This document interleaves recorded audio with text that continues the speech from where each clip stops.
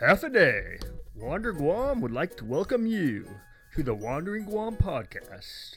Will you learn about Guam and learn about yourself through Guam tips, outdoor Guam, and island gold.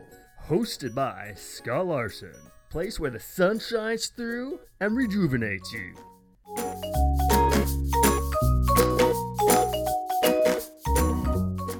Half a day. Scott here. And welcome to episode 03, Outdoor Guam, part of the Wandering Guam podcast. Today, I want to talk to you a little bit about Tarzan Falls. That's right, they have a waterfall here in Guam called Tarzan Falls. Now, the waterfall Tarzan Falls, it's a little bit of a hike, hence that's why it's Outdoor Guam. But it's not that bad of a hike. To be able to get there, it's off the Highway 17 there in Santa Rita. Now with Tarzan Falls, it's a good hike, except during the rainy season. The roads will tend to get a little flooded, and you'll probably need to swim down there, take a ride down there on a boat or something. I don't know. We were lucky enough to go there right after it rained a little bit, but the trails were dry. Now a little stats on Tarzan Falls. The trail is about 1.4 miles long. The sign says difficulty medium. Going down to the top of the falls is actually pretty easy. It's coming back up, that's the more difficult part, because the change in elevation between the top of the trail where you start the hike all the way down to the top of the waterfalls is approximately 300 feet. Now, it depends how good of a hiker you are. It could take you, a half an hour to get down there. It could take you less time, if you wanted to run it, or maybe more time, just enjoy the view, because there are some pretty outstanding views as you're walking down there, and once you get down to the waterfalls. But coming back up, you're walking up 1.4 miles, and it's 300 feet eventually you'll cover. So it'll definitely give you a workout, if not going down, at least coming back up. Now, when my family and I went, I gotta tell you, it's a pretty funny story. So when we finally found the trailhead, we looked up, we saw all the pairs of boots and shoes hanging across the power line. So that's one way you can tell if you're there. But next to it, we noticed they were putting up a wind turbine. So that's another way you can find the trailhead. If you see the wind turbine, it's an okay size. It's pretty decent size for here on the island. If you see the wind turbine and you're looking at it, it's to the right of the wind turbines where you find the trail. Now they were building this, so we was talking, walking down the trail. The whole wind turbine area was fenced off. So the trail curves around to the left. Guess what was blocking our trail? Yep, you guessed it. It was a fence.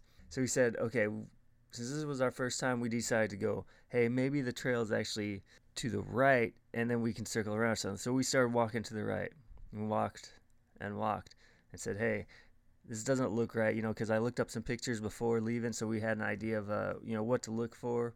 And I said, no, this can't be the right way. So he said, all right, let's turn around. So we walked back, so that added a couple minutes. So maybe that's why it says approximately 3-hour time, in case you end up walking the wrong direction. So we turned around, and we found by the fence, but then we walked down along the trail a little bit, and then we noticed a little trail going back up the hill. So we went back up the trail up there, and we found the other side of the trail. So the fence completely blocked us off. So it should be gone by now. I saw the wind turbine up the other day. But if not, you just make sure you're heading to the left with a turbine off to your left. And then you'll walk down the trail. There's some steep parts. There's also parts if there's water on the trail. There's like a little homemade water slide Mother Nature made. Looks like old ATV trails. They may still be using them. But you walk down, and you walk down, you get to the top. Now, a little warning. If you're going down there, make sure you bring some mosquito spray, unless you like getting bitten by mosquitoes, and watch out for the ants. Because down there's kind of blocked off from the wind, so it won't be too windy, so the mosquitoes will be around. And the reason I say watch out for the ants, because they like to bite also. So we get to the top of the waterfall, enjoying the view, and then suddenly we start getting a little bit here and there. But no matter what, the view is beautiful. And we walk around trying to find out how do we get down to the bottom. They're saying there's a rope. Well, guess what? We couldn't find the rope.